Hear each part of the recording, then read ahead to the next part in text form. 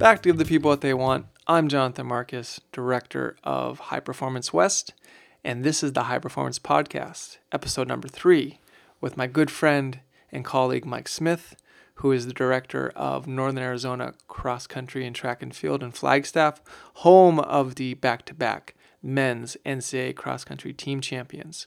And today I asked Mike to focus on 2 elements critical to high performance. 1, execution, and 2, coping. So I asked Mike about execution, how he defines it, thinks of it, articulates it to the athletes he's worked with, and how he also debriefs and has reflections and discussions post-performance with every athlete about objectives executed and not. And then 2, coping. My favorite quote from Mike Tyson is, "Everyone has a plan until they get punched in the face." So I asked Mike Smith how he builds the mental skills portfolio of athletes he works with to be able to cope in the heat of the moment. On race day, no timeouts, on their own 2 feet, to make heads-up decisions that are going to propel the athletes he's working with to meet the objectives and execution and deliverables that they set before and going into the competition. These are 2 very difficult questions. Mike obviously has a deep and profound understanding of performance and high performance, time and time again, working with and delivering national championship programs to the podium. So let's sit back and get the thoughts from my good buddy, Mike Smith. Thank you, Mr. John Marcus. Happy to be here and always happy to talk with you about these subjects. Appreciate it. So, let's get a little loose. Let's get a little frisky. Let's talk about things that are fun. So you're here, where you're coming from me live in the beautiful state of Iowa, Ames. That's it. Yeah, that's it. Yes. Oh man, we talk about Well, no, I won't say that. We are we're happy to be here. We are happy. Good. That's what I like about Mike. No matter where he is in America, he and the Lumberjacks are always happy to be happy to be there. That's Yes. it. Well, let's dive right into it. Execution, right? You're getting ready for championship track racing now. I mean, stop me if I'm wrong, but the Lumberjacks are always in the hunt for the Big Sky conference titles, indoors and out. It. Yeah. So this man does not stop thinking about championships, whether it's cross country, track indoor, track outdoor, top of mind year round. So that's why we brought him in. And we know a big part of winning is something you hear a lot. It's called execution. Now, it can be a rather opaque term. I hear football coaches, basketball coaches, we just got to execute. We didn't execute. What does that mean, right? So for you, Mike, let's take it through a 35,000-foot view and then maybe go hyper-specific, boots to the ground, actual race execution. What is it? How do you define it? And what are some objectives that your athletes have going into championship meets that you can hold them accountable to and they themselves accountable to and be really explicit about achieving or not achieving?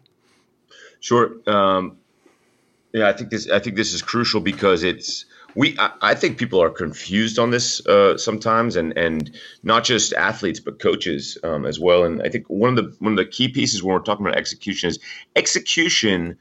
To me, is an independent piece of evaluation, independent to result. You can have. We can have a certain result. We could win and not execute. We could execute and not win. Right. And I just think the evaluation of execution, we have to really isolate to execution in itself and not necessarily result. And because I'll see people that don't execute and we get a certain result and then we don't even evaluate because we think it was all about result. And that's just a real missed opportunity. So to me, execution, just plain and simple, is it's an evaluation of how we followed a course of action or our plan effectively as it pertained to what piece in the race we were looking at it as part of our process. And races serve multiple purposes in our process, and a byproduct is the result. So let's talk about the result, because winning does matter, and you and I are talking offline before about everyone wants to work hard, and I think something that I noticed, talking with various high performers, in our field, like Chris Linsky or Alan Webb, is they worked hard. Their work ethic was high, but the Right. work was always to win. They were working to win. Every Mhm. rep, every step, every mile, every lift, every sprint was work that clearly in their mind was a means to an end of winning or being in, fitness or capability to win. So, since again you have that championship pedigree and you've done it more times than not here recently, take me through what execution explicitly looked like for the Lumberjack men this fall at NCAA Cross. Like, what was the execution theme that you said, guys, if we do this, I think we'll have a shot to be competitive? Yeah, sure. And I just want to let you know that to me, the win, we got to be careful with what winning is. And just to make sure that we define winning can be, hey, look, for a team trying to be top 10 in the NCAA, top 5 in the NCAA for winning could be qualifying for something.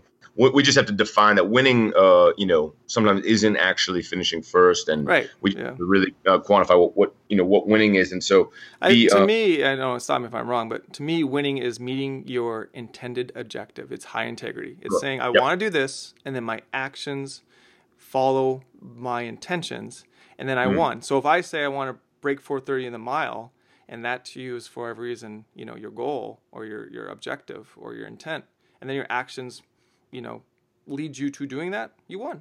Right. Okay.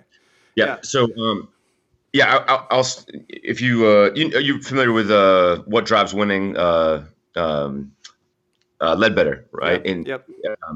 He's got a great point. He's talking about basketball. He says, first thing anyone who wasn't at the game asks you is, what was how many points did you score and did you win? Right. And it's such an equivalent to our sports. Like, hey, you tell our kids, they come home for Thanksgiving, they say their relatives who weren't at their cross country meet or don't know anything about cross country say, how fast did you run the 10K? What was the time?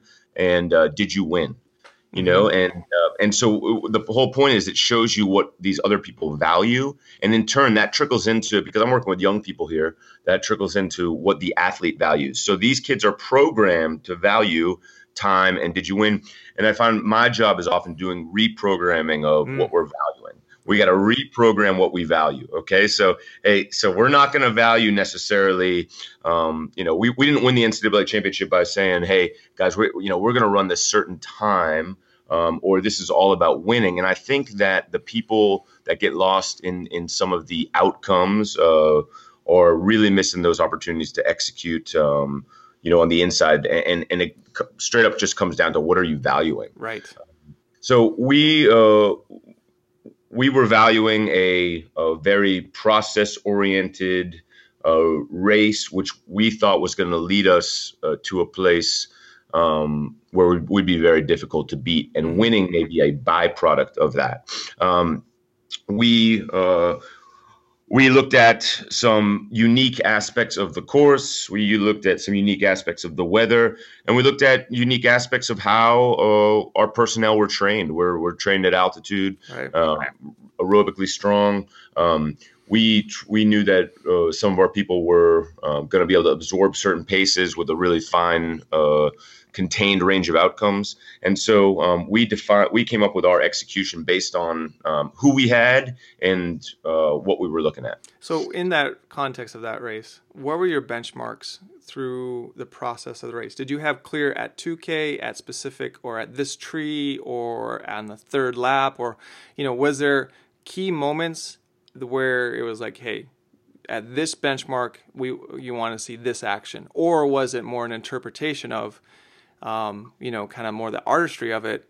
Let's see at this key stage where we know it's open field and it's windy and where the race is and what other people are doing, and then responding to, again, the reality of racing in the moment and giving them a decision tree that if this happens, do this. If that happens, do this. If this happens, do that. What did those benchmarks look like? Or, were they a little bit more, organic and coming from the athlete? Yep. So the first thing I'll tell you is we did a lot of research on the 2 times the NCAA championships have been run on this course. So that in 2017, we were on the Louisville cross country course. NCAA's have been run there in 12 and also 15. So we just had we had to massively analyze the data from those two races, and we saw a really unique trend, which was over a 10,000 meter race, where you were at 2K, plus or minus. There were a few outliers, but in 2 years of data for the top 100, there was very little. There was very little bleeding of points, and not a lot of moving up like you see, like you'd see in Terre Haute. Okay, right. Terre Haute, tactical first 5K, and then you saw guys finishing 35th who were 75th at the 2K. Right. Yeah. What we saw in 12 and 15 from analyzing these results was that the people that were in 75th at 2K finished 57th, but they didn't finish 27th. And so that really told us that because of how flat this was and how firm the ground was, we were going to be able to access paces that made it very hard to move up. So, hey, look, if we're going to be, 9 minutes to 9:10 at 2 miles, to move up 40 spots, I mean, you're talking about you got to be in 75th place and run, 850 for 2 miles. Yeah. Yes. Who's going to be able to do that? Right. Versus if you're only running, if you're 940 at 2 miles, a lot of people can do that. Right. So a big thing was just analyzing, and so the race plan was designed off of studying the 12 and 15 splits, and we knew that we had to position aggressively and then keep the pace hot. Right. And so we knew that if we were winning at 5K, based on the 12 and 15 results, not many people are going to move forward, but also we're so strong. Right. So that's why, hey, we put those guys up there. And if you look at the splits, it's like we were winning at every split, 2K, 4K, all the way through. And it was because of that plan to aggressively position. So I think execution for us is those guys had no plan for the last 2K. You know why? Because our plan was all about that aggressive positioning and aggressive pacing very, very early on. And they knew that last part was going to take care of itself. And to be honest with you, if you ask the people I work with, they say, I'm a guy who's like, I won't believe it till the results are posted and things like that. I mean, oftentimes, like, I won't celebrate. I won't anything but. Yeah, the old Ronald Reagan, trust, but verify. Right, but verify, yeah. And I'll tell you what, at 5,000 meters into that race, I was standing alone way in a far section of the course. And when I saw the scores at halfway, I said, I don't know how not just are we going to win. It wasn't even like, oh, we're going to win. It was just, I don't know how any other team is going to be able to do this because we're too, you can't do it on that course. Yeah. No, that's great. I mean, it sounds like your execution was get in a winning position and maintain the winning position. And if you do that, you don't have to worry about the end because you're already in a winning position. And then you protect what you secured early on, And I also think that the way that we won, I really talked to them a lot after about, listen, other teams can do to us what we did to them. We tried to punch them in the square in the nose, as soon as the bell in the first round went, and take them, kind of take them off their game. And so by going out that hard, if you didn't have connection in that front pack early, hey, we were going to put 3 guys up there, 2 for certain. Just do the math on the points, like you would have to break us up somewhere there. Right. And if you don't catch that bus leaving that station on that kind of pace early, we're not coming back on that course. Yeah. So, a mile in, when I saw that strategically some of the teams were trying to beat, they didn't have people up there. I just let our guys know, as long as that pace stayed fast, we were going to make it really, really difficult. So, awesome. But I think the key is they have to know other people can do that to you. If you just practice running in control, and I think that's the danger in the NCAA system. Some of these teams, they're in control all year long in every situation. You go up front, you control the pace, you're just racing your teammates. You're never out of control.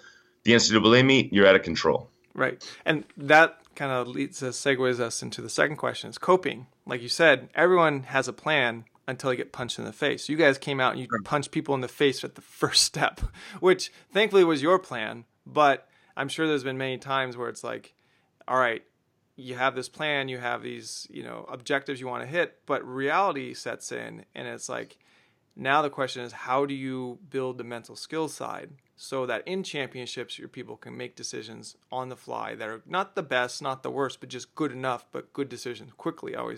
My definition of coping is exactly that, making good decisions quickly. How do you teach that to athletes to cope in the heat of the moment, especially in, let's say distance running, where you don't get a lot of like reps, in basketball, football, soccer, you get a lot of pitches, you get a lot of touches, you get a lot of time with the ball, you get a lot of reps in, and you can, learn by doing. In distance running, in racing, there's only so many shots you get. So that's a really important part, I think, is sometimes often interpreted or just ignored, unfortunately, because you got to be able to cope on the fly because there's no timeouts in our world, right? Right, absolutely. I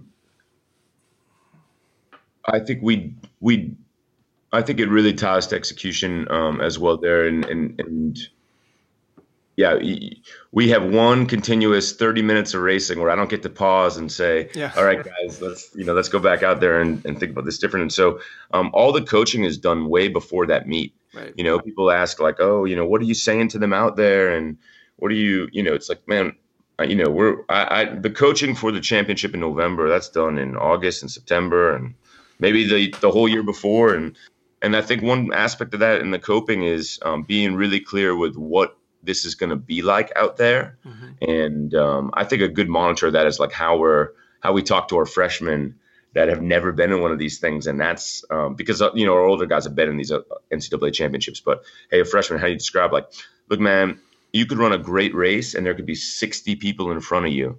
And you're just fine, and just being really clear with what this is and what it isn't.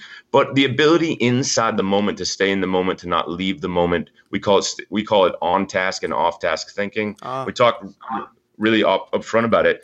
It's training the athletes to note, to be mindful of when they leave the moment, and leaving the moment could be, why is it hurting like this? What place am I in? What's going to happen? What are people going to think? Right. I thought I'd feel better today. Oh, there's so-and-so going by me.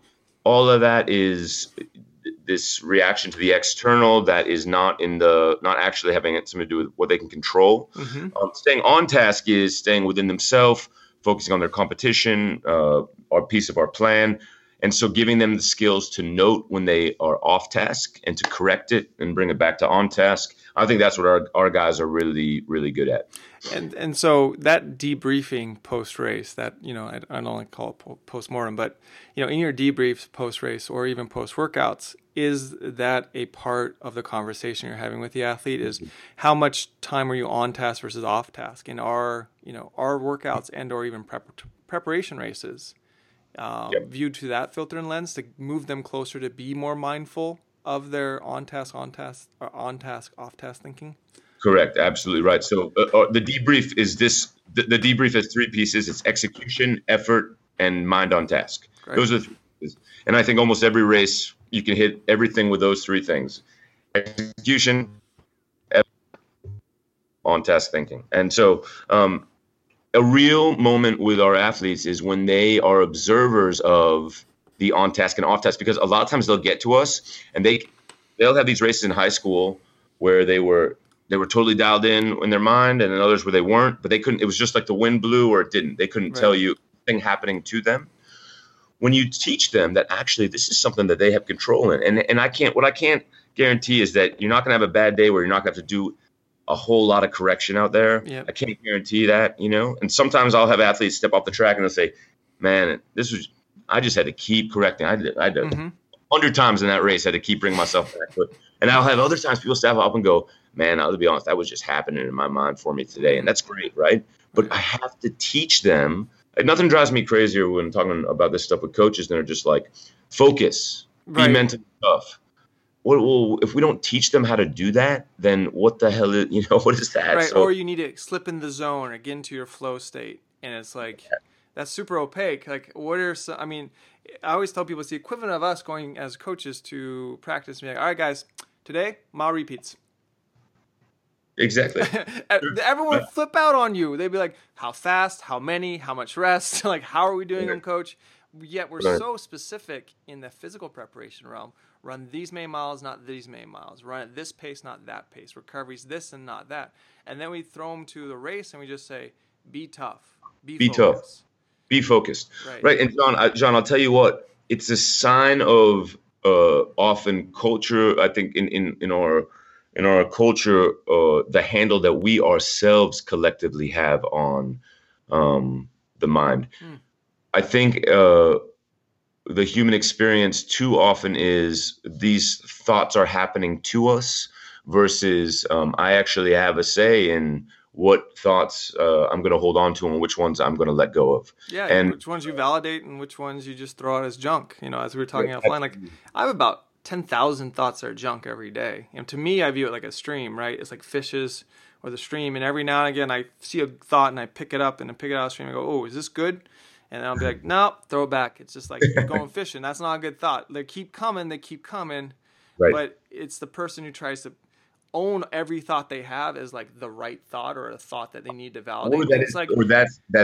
That's even them. That doesn't have to be assigned to me. I don't have to own that. That doesn't have to be me, right? Yeah, let that go. It just passed through the wind. It's just like, oh, I probably own maybe 1% of my thoughts. The rest are just 99% that I have to filter and just be like, whatever, move on. You know. But until we teach athletes that they actually have a say in that ability, and then even in a high emotion, high physical stress environment, that they can find that center and choose that. I mean, that I think is more powerful than any physical training I could assign someone. Because inside the race, it's the ability to correct. That's what it is. It's not to be some monk where I only have on task thoughts. No. Yeah.